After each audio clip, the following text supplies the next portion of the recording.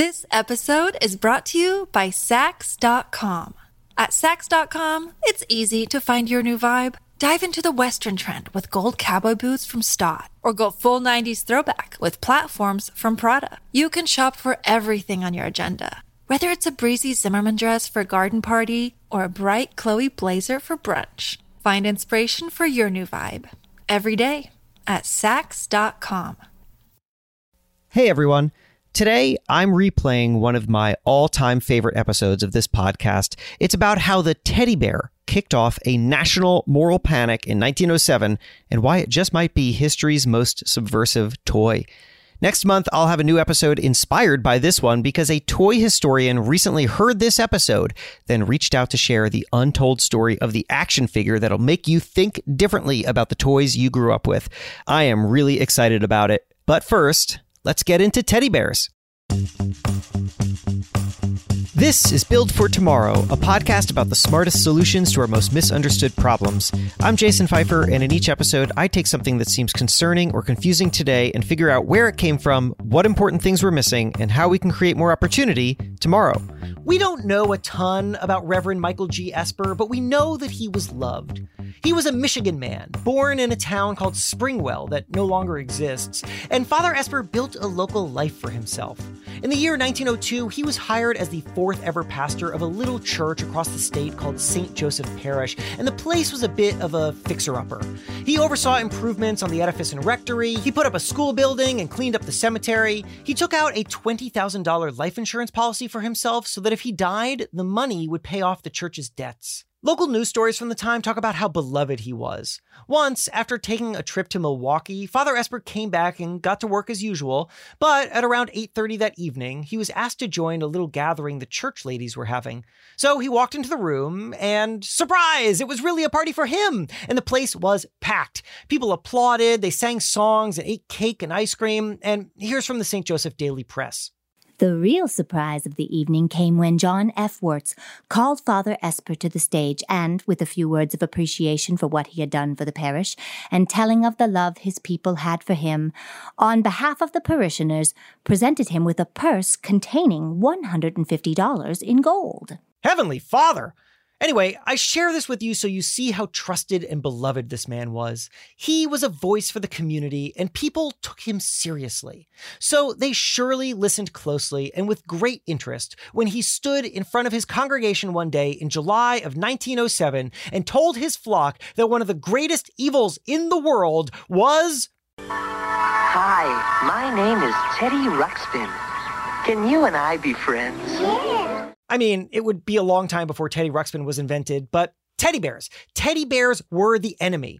We unfortunately don't have the full transcript of his sermon that day, but pieces of it were quoted in various newspapers, so we can get a nice sense of it.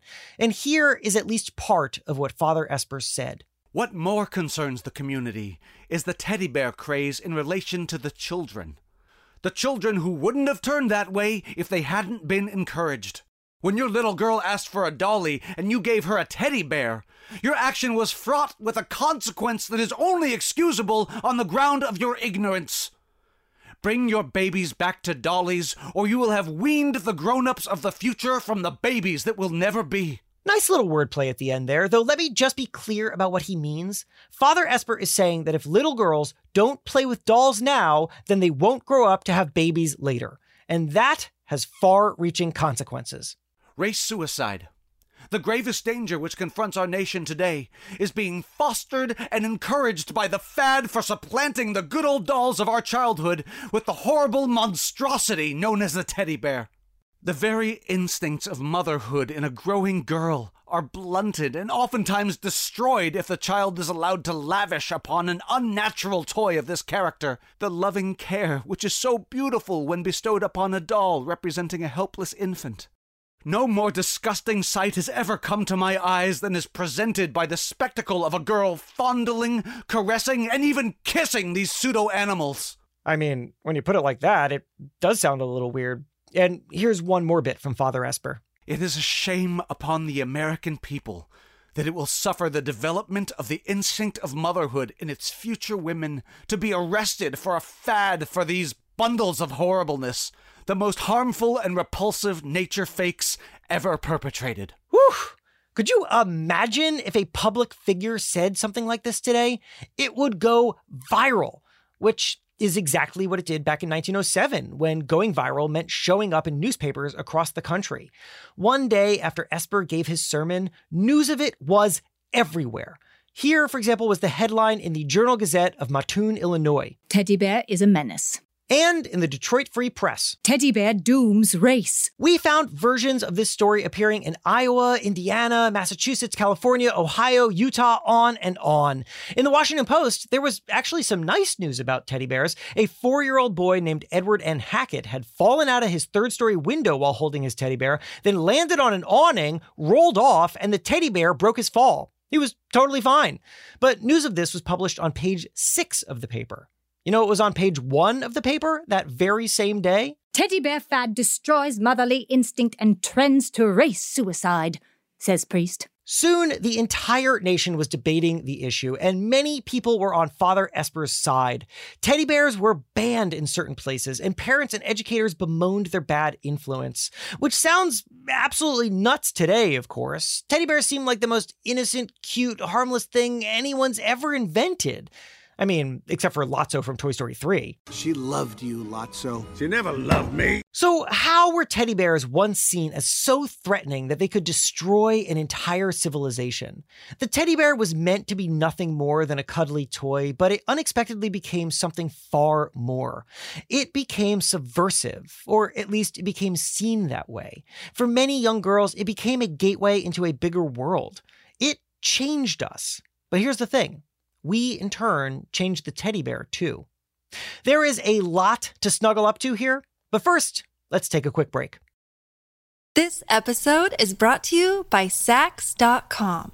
At Sax.com, it's easy to find your new vibe. Dive into the Western trend with gold cowboy boots from Stott, or go full 90s throwback with platforms from Prada. You can shop for everything on your agenda. Whether it's a breezy Zimmermann dress for a garden party or a bright Chloe blazer for brunch, find inspiration for your new vibe every day at Sax.com. Another day is here, and you're ready for it. What to wear? Check. Breakfast, lunch, and dinner? Check. Planning for what's next and how to save for it? That's where Bank of America can help. For your financial to-dos, Bank of America has experts ready to help get you closer to your goals. Get started at one of our local financial centers or 24/7 in our mobile banking app. Find a location near you at bankofamerica.com/talktous. What would you like the power to do? Mobile banking requires downloading the app and is only available for select devices. Message and data rates may apply. Bank of America N.A., member FDIC. All right, we're back. So the thing I love about this national teddy bear scandal is how much it challenges the very fundamentals of our lives. I mean, think about your most basic childhood experiences. Did you have a teddy bear? I did. His name was Blue Bear, and he was bright orange. Okay, kidding. He was a blue bear named Blue Bear. But to really understand the fear of the teddy bear, we have to start by reconsidering things that are as fundamental to us as childhood. So let's start with that. Childhood. For most of world history, and indeed most of American history, of course children worked. Everybody worked. That's Karen Sanchez Epler, who teaches American Studies and English at Amherst College. And now, there is a debate among historians about exactly how children were treated throughout most of history. A French historian has very famously argued a few decades ago that childhood was a modern construct made up in the 18th century, and that before then, children were basically treated as miniature adults. But Karen and many childhood historians today say that isn't quite right, and there is plenty of evidence that children across time were playing games and being treated as special and so on. But either way, it is well agreed upon that before the 18th century, people weren't catering to children the way that we do now. If kids had toys, they were homemade. If they had books, they were instructional. And then something new came along. So the earliest book that wasn't trying to teach you how to read or, sort of moral didactic book, but a book that's core was to support play, was published in 1744. It was by a British publisher named John Newbery, and it's known by the title A Little Pretty Pocketbook. Though that's actually just the very first part of its title. The full title of the book went like this. A Little Pretty Pocketbook, intended for the instruction and amusement of little Master Tommy and pretty Miss Polly. 2 letters from Jack the Giant Killer, as also a ball and a pincushion, the use of which will infallibly make Tommy a good boy and Polly a good girl. And that's not all. The title, I swear to you, is actually only halfway over. There is a whole other part about a songbook, but whatever. We really need to dig into what you just heard. So remember, as the title says, you've got your book, and it comes with a bunch of stuff. 2 letters from Jack the Giant Killer and a ball or a pincushion. So what are the letters? The letters explain that the little boy or girl that got this book would be constantly judged by their nurse or whoever was taking care of them. When the child did something good, a pin would be put into the red side of the ball or pincushion, and when the child did something bad, a pin would be put into the black side. That way, there could be constant accounting of the child's deeds. Silicon Valley CEOs today would call that gamification. And also, let's talk about that ball or pincushion. The book didn't come with 2 objects, and there weren't 2 versions of this thing that you could buy at a store. The ball or the pincushion, well, they were... It's the same object. It's a cloth ball. It's just you call it a ball or you call it a pincushion, depending on which gender you're talking to. Even at that moment when the idea of we're going to make entertaining things for children, they're still going to have this disciplinary edge to them, and they're going to be gendered. And this really sets the tone for the future of play. As publishers create more books for kids and eventually manufacturers start to create toys, they are always thought of as part of the grooming process. Boys got balls and toys and things that prepared them for a life of labor and adventure. And girls, they got home goods. Little irons, little washing boards. And so play for girls always represented as just another site for learning domestic skills. And then along came the teddy bear to shatter that domestic bubble. Though it's not actually that simple. So let's pause for a minute on the history of childhood in America and rewind a few years to November of 1902. The American president Teddy Roosevelt is on a bear hunting trip in Mississippi. But despite being an avid hunter, Roosevelt never gets a bear. So by the end of the trip, Roosevelt's assistant finds a black bear and ties it to a tree so that Roosevelt could just shoot it point blank. Which is kind of like when they put a human being in front of Dick Cheney so he could shoot the guy in the face. That's how that went, right? Anyway, Roosevelt refused to shoot the captive bear because, come on, that is just pathetic. Soon news of this gets out, and a Washington Post cartoonist draws Roosevelt waving off this adorable little bear, and then the whole situation becomes a national sensation. It's the hunter president who wouldn't shoot the bear. From here, 2 popular origin stories about the teddy bear emerge. One is from a guy named Morris Mictum, who ran the Ideal Toy Company in New York. The company would go on to become famous for the Rubik's Cube, and very appropriately for our conversation about gendered dolls, they also invented Betsy Wetsy. Ask your mommy to get you Betsy Wetsy, and then you can be a mommy too. But back in 1902, Morris supposedly saw this news about Teddy and the bear, and he thought to create a plush bear and call it a teddy bear. He's often credited as the inventor of the teddy bear, though some historians suspect that this was really just a made-up story to promote his company. The second, more widely accepted story comes from Germany. It starts with a woman named Margareta Steiff, who owned a local clothing company and was confined to a wheelchair because of polio. One day in 1879, she made an elephant pincushion based on a little guide she found in a magazine. And the children in the family sort of adopted this instead of being a pincushion as a toy. And soon there was so much demand for the pincushions that her clothing business turned into a toy business. The business was called Steiff, and it's around to this day. That voice you just heard was Rick Emerson, who's been a product development and marketing consultant for Steiff for 15 years.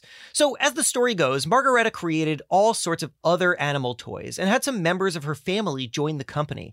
And one of those people, a nephew named Richard Steiff, was visiting the zoo one day in 1902 when he started sketching out a toy based on a bear he saw. He called it PB55. That's actually the very first name of the teddy bear, PB55.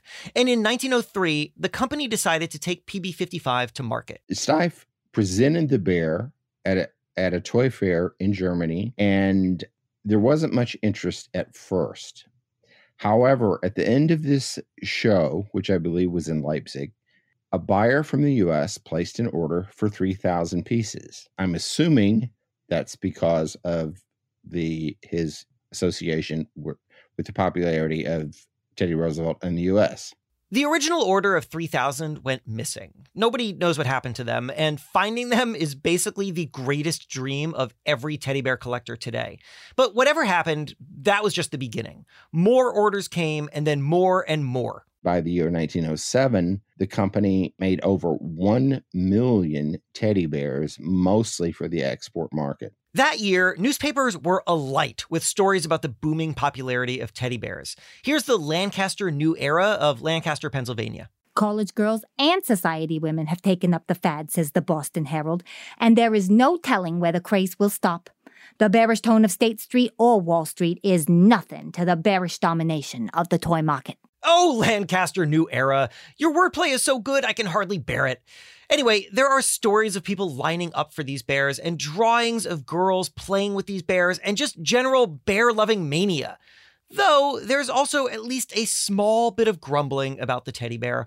One of the earliest came from child-rearing experts, because this was a time of great change in the way that kids were being raised at home. More and more parents were having their little children sleep in a separate room rather than keeping them with them. That's Peter Stearns, a university professor of history at George Mason University who studies the history of the family. And Peter says that as parents moved their children into their own rooms for the first time, they started giving teddy bears to the kids to comfort them, though some people said that was sending the wrong message. It gives a wrong signal that the first thing you should develop an attachment to is a thing rather than a person. Which sounds not unlike things we still debate today, like nipple confusion. But then things started to get a little more hysterical. For example, in the Scranton Tribune on June 16th, 1907, a columnist reports that teddy bears are having, quote, as permanent an effect upon the manners and morals of our age as pretty nearly any other factor you can mention, end quote. For example, the columnist writes, Father and mother and brother and sister and nurse and governess bow in subjection to the horrid little beast. Children carry them in cars. Grown-up people don't seem to think it demeans their dignity to be seen snuggling them under their arms. And I even saw a devoted lover once come into a hall full of people who were brilliantly gowned in evening dress, clasping a big teddy bear to his immaculate shirt front. And 1 month after that column was written, the motherlode arrives. Father Michael G. Esper goes on a tirade against teddy bears at St. Joseph's Parish, and the news rockets around the country. And just to refresh your memory, here is a bit of what he had to say. No more disgusting sight has ever come to my eyes than is presented by the spectacle of a girl fondling, caressing, and even kissing these pseudo-animals. Soon, a national debate is fueled. Newspapers are running around town surveying the locals. Most people, to be fair, think that teddy bears are perfectly fine, but there are also plenty of people going anti-bear. For example, here's a guy named W.A. Ramsey, who was quoted in the Nevada State Journal. I agree with the priest. I never liked the teddy bear. The old-fashioned doll is the thing to play with. There is something human about a doll, at least it has the human image, but these toy beasts have nothing to recommend them. By the way, the Nevada State Journal describes that guy as, quote, childless and unmarried, yet an observer, end quote. So, sure, sounds like he's qualified to comment on what children should play with. But soon enough, more consequential people also start to take Father Esper's side. For example, teddy bears begin being banned at schools. Here's a piece from the Idaho Record. Now the teachers have joined the fight. Little girls, they point out, formerly got their first lessons in sewing through the natural desire to provide their dolls with pretty clothes. The teddy bear, however, does not wear clothes, save possibly a ribbon or sweater or cap.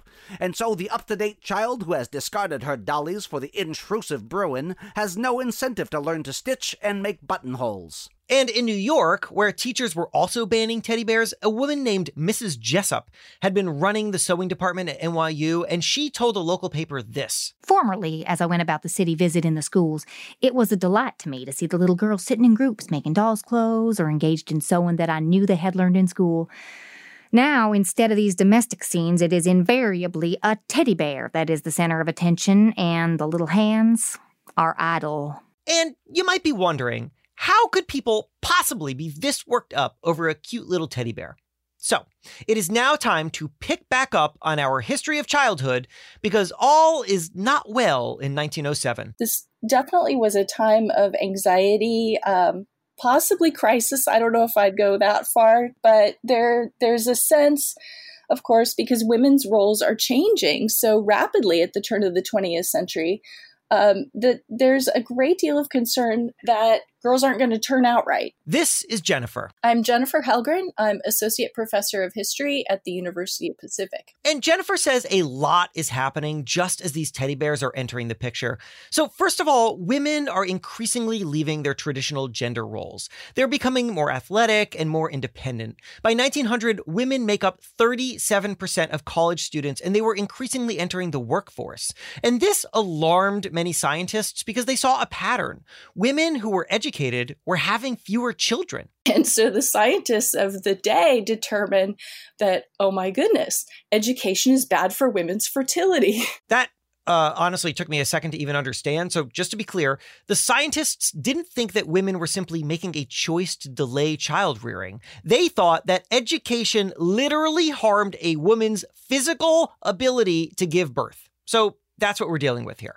And as American culture worried about these lost women, it started to focus a lot on how to preserve the girls. There's a psychologist by the name of G. Stanley Hall, and he's generally regarded as the father of adolescent psychology. And he writes this huge book in 1904 called Adolescence. The overwhelming majority of it is focused on boys, but he's got this chapter on girls. And one of the things that he argues in there is that girls during their sensitive adolescent years, especially when they're menstruating, need to take it easy. You know, relax, be quiet, focus on nature. And this is actually pretty liberal compared to some of G. Stanley Hall's contemporaries who made arguments that, like, girls need to lay down in the recumbent position for the entirety of their periods. Either way, the message was clear. For girls in particular, childhood was not a time of exploration and experimentation. It was a careful and fragile path, and any false step could lead away from motherhood. So that may explain all the motherly instinct stuff that Father Esper was talking about in his sermon, but he also said something else in there, something that I hadn't drawn attention to until now, but that we really do need to pause and look at, despite how ugly it is. He used the phrase race suicide. Here it is again. Race suicide. The gravest danger which confronts our nation today is being fostered and encouraged by the fad for supplanting the good old dolls of our childhood with the horrible monstrosity known as the teddy bear. So what's he talking about here? Well, it's eugenics, right? If the right people don't meet, marry, and have kids, then the quality of the human race will degenerate. But of course, people who used the phrase race suicide back then weren't just talking about the human race. They were talking about the white race. There was a belief that immigrants and African Americans were having more and more babies, and yet white people were killing themselves off with things like education for women and birth control, which was just becoming a thing. And this wasn't some crackpot theory spoken in hushed tones. I mean, the president of the United States of America at the time had endorsed it. This is Teddy Roosevelt's second and considerably less flattering intersection with teddy bear history. For example, here is a letter from 1902 that he wrote in which he talked about the dangers of race suicide. The man or woman who deliberately avoids marriage and has a heart so cold as to know no passion and a brain so shallow and selfish as to dislike having children is, in effect, a criminal against the race and should be an object of contemptuous abhorrence by all healthy people. And in fact, after Father Esper's theory of a teddy bear-fueled race suicide went viral, a reporter managed to ask Roosevelt specifically about what he thought of it all. And according to the News Palladium of Benton Harbor, Michigan, he only laughed when he was asked to comment on the priest's remarks. He said he had read the remarks of Father Esper with interest, but he had nothing to say for or against his namesake pet. So, now let's look at the whole picture. The role of women was changing. Girls were becoming more active, just as the most respected thinkers of the day were urging girls to become less active. There was a big, broad, racist fear that white people were going extinct, which was endorsed by the man sitting in the White House. And now here comes the teddy bear replacing dolls. Those wholesome dolls, those toys that do what toys for girls have been meant to do for centuries, which is to teach them how to become mothers and homemakers. You can imagine it being seen as the lowest of all blows. It's as if the moralists of the nation were saying, Everything in our world is already changing. And now this, of all basic things, you're going to take away the dolls? If the girls are doing anything other than developing those maternal instincts, then it's signaling danger to people in this era, or at least some of the people in this era. Although, by the way, motherhood was not the only thing dolls of the time were teaching. Harvard professor Robin Bernstein wrote a paper in 2011 that explored how white children in the 19th century would also be given black dolls, and they would, quote, read books about slavery and then use dolls to act out scenes of racialized violence and forced labor, end quote. How much of this was in Father Esper's mind when he gave that sermon about teddy bears? It's impossible to know, but his language was certainly clear. And now I think we have a far fuller understanding of just what people were concerned about when they said that the teddy bear was harming girls. So, that is a lot of ugly stuff. Are you ready for a curveball? Because while researching the history of the teddy bear, something landed in my inbox that blew my mind and made me look at this history very differently. And it's coming up after the break. When you need mealtime inspiration, it's worth shopping Kroger, where you'll find over 30,000 mouth-watering choices that excite your inner foodie. And no matter what tasty choice you make, you'll enjoy our everyday low prices, plus extra ways to save, like digital coupons worth over $600 each week. You can also save up to $1 off per gallon at the pump with fuel points. More savings and more inspiring flavors make shopping Kroger worth it every time. Kroger, fresh for everyone. Fuel restrictions apply. All right, we're back. So to recap, Father Esper and his sympathizers across the country were concerned about the fate of their young girls. The culture was changing, and for many traditionalists, the teddy bear became the representation of that change. It seemed like something nefarious, a weapon aimed at the very heart of girlhood. But while researching this episode, I received an email from Miranda Sachs, a visiting history professor at Denison University. She'd done a research paper on the 1907 teddy bear scare and unfortunately didn't have time to hop on the phone with me to discuss it, but she did send me a couple of notes on her findings. And one of them said this. Reading over the picture books where teddy bears are anthropomorphized, they are badly behaved. They're not really models of behavior. They act kind of like bad boys, which is why a lot of the early marketing was for boys. But they ultimately fit more in the dolls world, which is why they were for girls. To put it more simply, teddy bears were originally thought of as a toy for boys. After I read this, I started scouring the archives to see what she had found, and sure enough, there it is. In 1907, for example, there's a series of books called The Teddy Bears, where these rambunctious bears keep causing trouble for a little boy named John, and it can get dark. In one book, John finds the teddy bears piled up in a heap outside the schoolhouse, and the text reads like this.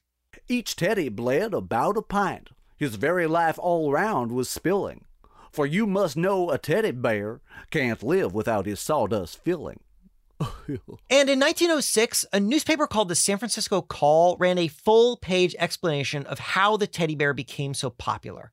It started by referencing a German woman who made these things. She's never actually named in the story, but it's clearly Margareta Steiff. And then the story describes patient zero of the teddy bear, the first child to buy a bear in a store along either the Jersey Shore or in Atlantic City. Now, is this true? Who knows? But the gendering here is worth noting because that first child to buy a bear, the first kid to supposedly spark a national interest, it was a boy. Here's from that 1906 story. He marched away hugging his prize just as proudly as a grown-up man or the President of the United States returning from a successful hunt. That started the bear fad. Of course, every other little boy on the boardwalk had to have a bear. It was just the thing for a boy. Girls had dolls to play with, and boys ought to have something like a bear when it was too hot for baseball or to play Indian in the park or shipwrecked sailors on the sand. And here's where it's worth noting that these earliest Steiff dolls were not actually cuddly. They were hard. Instead of being filled with cotton, they were filled with a kind of wood shaving called Excelsior. They also had a hump at the bottom of their neck. This was not a soft and gentle thing, so one could assume it was not meant to be handled gently. Now, I tried my absolute damnedest to find a historian who has deeply studied the teddy bear, but I just couldn't. It's a very understudied topic. And Rick, the consultant for Steiff, knew nothing about its early gendering. To the best of his knowledge, the company in the 1900s had no position on whether teddy bears were for boys or girls. But I have a theory. And to be clear, this is only my theory, but it's one I think is well supported by the facts. And it goes like this. Although, and perhaps because, the teddy bear was never intended to be more than an innocent toy, it just might be the most consequentially subversive toy we have ever had. Because consider it, from the moment that the first children's book was released in 1744, girls were only given toys that promoted domesticity. The pincushion was soon joined by toy irons and cookware and baby dolls. Basically, the world would not permit the creation of a toy for girls if it didn't serve the purpose of training that girl to be a mother and housekeeper. And this was true at the turn of the century too, when the teddy bear was created. It's hard to imagine anyone approving the teddy bear as a toy explicitly for girls back then, because it just didn't have a domestic purpose.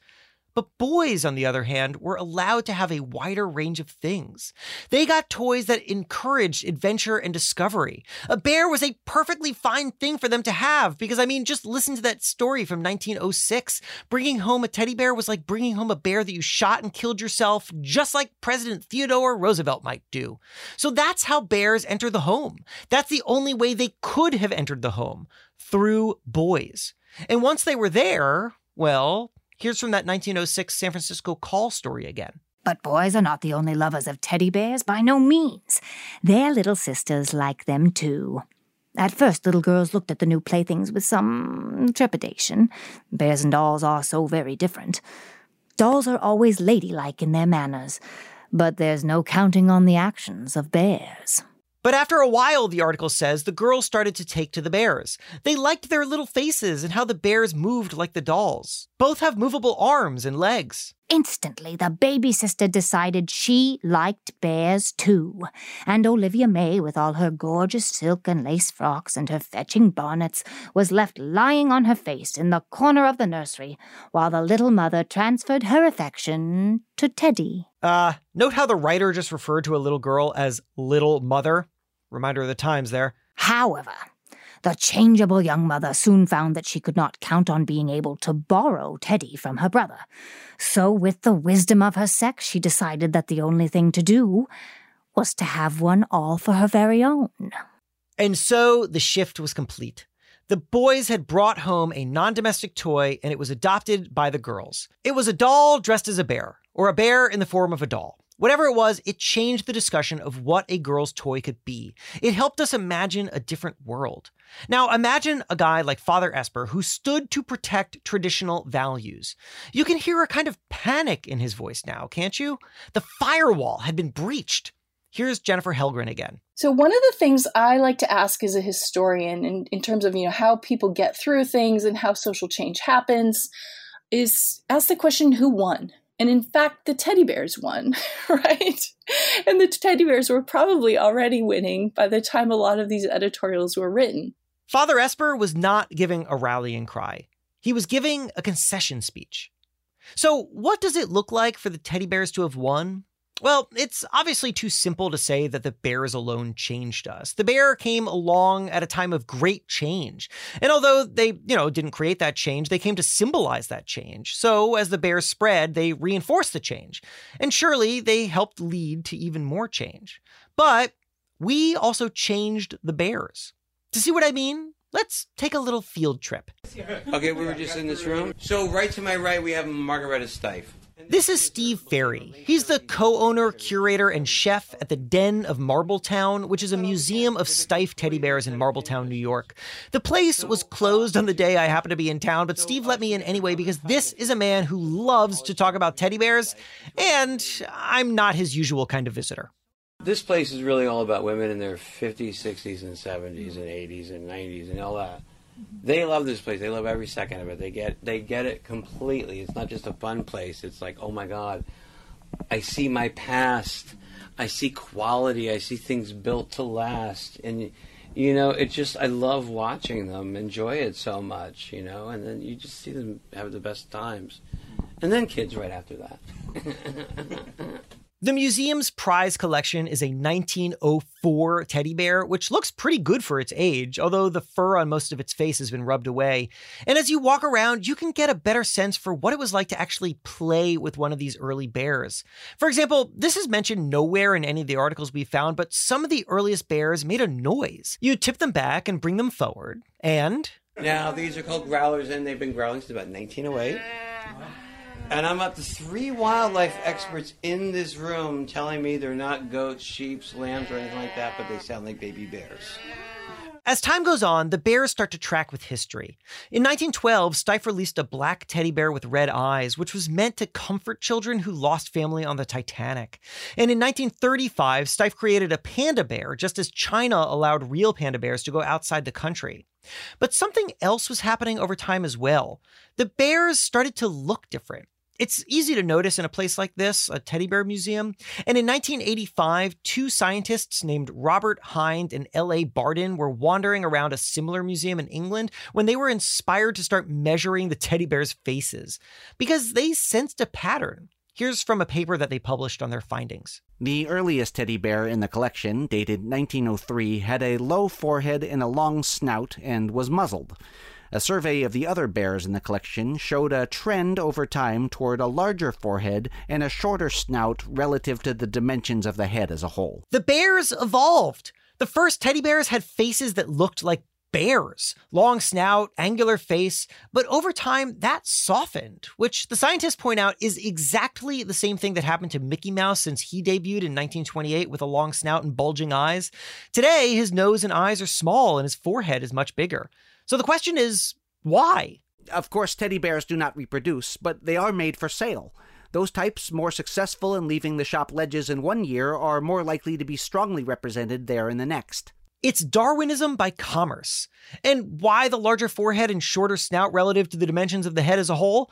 Well, the hypothesis is that these are the features found in things we like to nurture. It's Kinshashima, a German term coined in 1950 that we've come to understand as the features that make something cute, whether it's in a human infant or a little puppy or a cartoon mouse or a stuffed bear. The scientists in 1985 left it at that, but a decade later, in 1995, a paper in the journal Animal Behavior tried to pick up where they left off. It's titled The Survival of the Cutest: Who's Responsible for the Evolution of the Teddy Bear? And it aims to find out exactly when we, as little humans, start caring about Kinshashima. And here's what it reports. The preference for baby-featured bears was examined in 3 age groups: 4, 6, and 8-year-olds. The 6 and 8-year-olds significantly preferred baby-featured bears. However, the 4-year-olds did not. The evolution of the teddy bear is thus apparently not driven by the ostensible consumer, the young child. The preference for baby features may be part of a wider, relatively late development of nurturant feelings toward young. In other words, we don't start looking at things as cute or not until we're about 6 to 8 years old. But then we have a strong preference for it. There's something inside of us that not just gravitates towards cuteness, but will literally alter the things around us to become more cute as a result. Our natural instinct, at least in some venues, is to soften. And so it was with the teddy bear, an object that once struck fear into the hearts of moralists and was then transformed into the Platonic ideal of cuteness. You know what this makes me think of? This is gonna sound like a total tangent, but stick with me here. Do you know the history of the song Take Me Out to the Ball Game? Today, of course, it's the main event of the 7th inning stretch where everyone at a ball game sings about wanting to go to a ball game. But that is not the full song. That's just the chorus of a much longer song, one that was written in 1908, only 1 year after Father Esper railed against the teddy bear's impact on young girls. And here is how the original version began.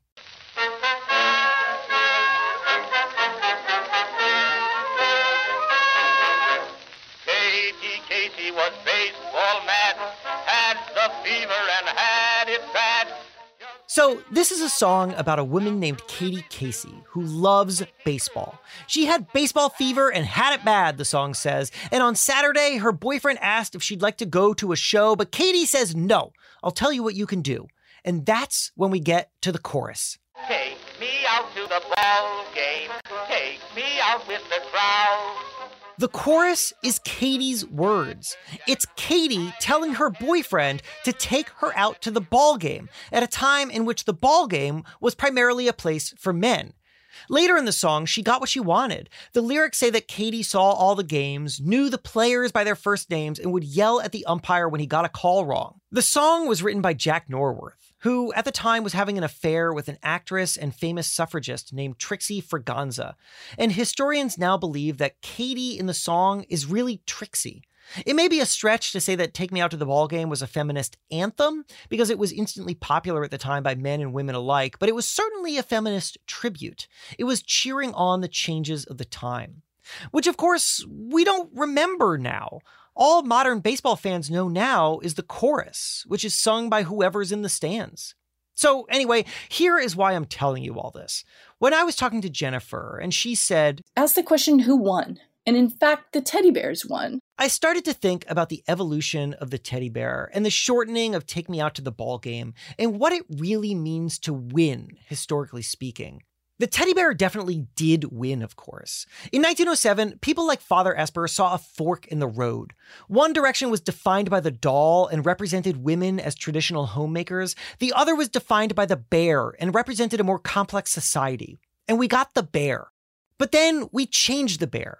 We got rid of its harsh edges. We replaced its tough insides with fluffy cotton, and we smushed its face down into something that frankly isn't very bear-like at all. I mean, look at a teddy bear today. It is not a bear, it's a series of overlapping circles. The bear had come to symbolize a cultural force that shaped our world, but then we shaped the bear based on something deep inside of us, something that makes 6-year-olds gravitate towards things that need nurturing. And what we ended up with is a still imperfect, but certainly more equitable world than we had in 1907, but also no sense at all that our teddy bears were once much wilder animals. Just as we now go to a baseball game and sing Take Me Out to the Ball Game with no idea that we're actually singing a countercultural song with all the countercultural parts chopped off, leaving only the warm, fuzzy middle that brings us all together. I wonder what other things around us are like this, objects that once challenged us by design or by accident and went on to shape our culture anew. So what does it mean to win, historically speaking? You could argue that winning means changing the world so thoroughly that the thing you once represented sounds archaic and confusing to modern ears, and you don't need to confront anyone anymore. You can just lay down your weapon, let it sink away, start drifting towards your one-time enemy until both are remade in some version of the other's image, and you find new purpose for each other. And then, for better or for worse, you end up in a nice, warm teddy bear embrace. And here is where we would bring the music back in and run the credits. But wait, before we do, there really is one last place I had to call. It's St. Joseph's Parish in St. Joseph, Michigan, where Father Esper gave his famous sermon. The place still exists, though the woman who picked up the phone had never heard of Father Esper or his legacy.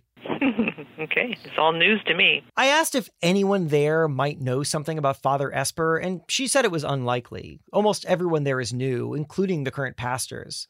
So that just left me with one question. Are there teddy bears at St. Joseph's Parish? Not that I know of. I've never seen any. Okay. Why, you think there would be some in the church? I don't know. Maybe there's a children's room with some teddy bears. Children's room. I'm pretty sure I have never seen in our Rose Center where we have activities that we have any teddy bears around. But that would be interesting, huh? Yeah, but I kind of like it that way. The teddy bear didn't need to have made it inside Father Esper's church. It just went everywhere else instead. And that's our episode.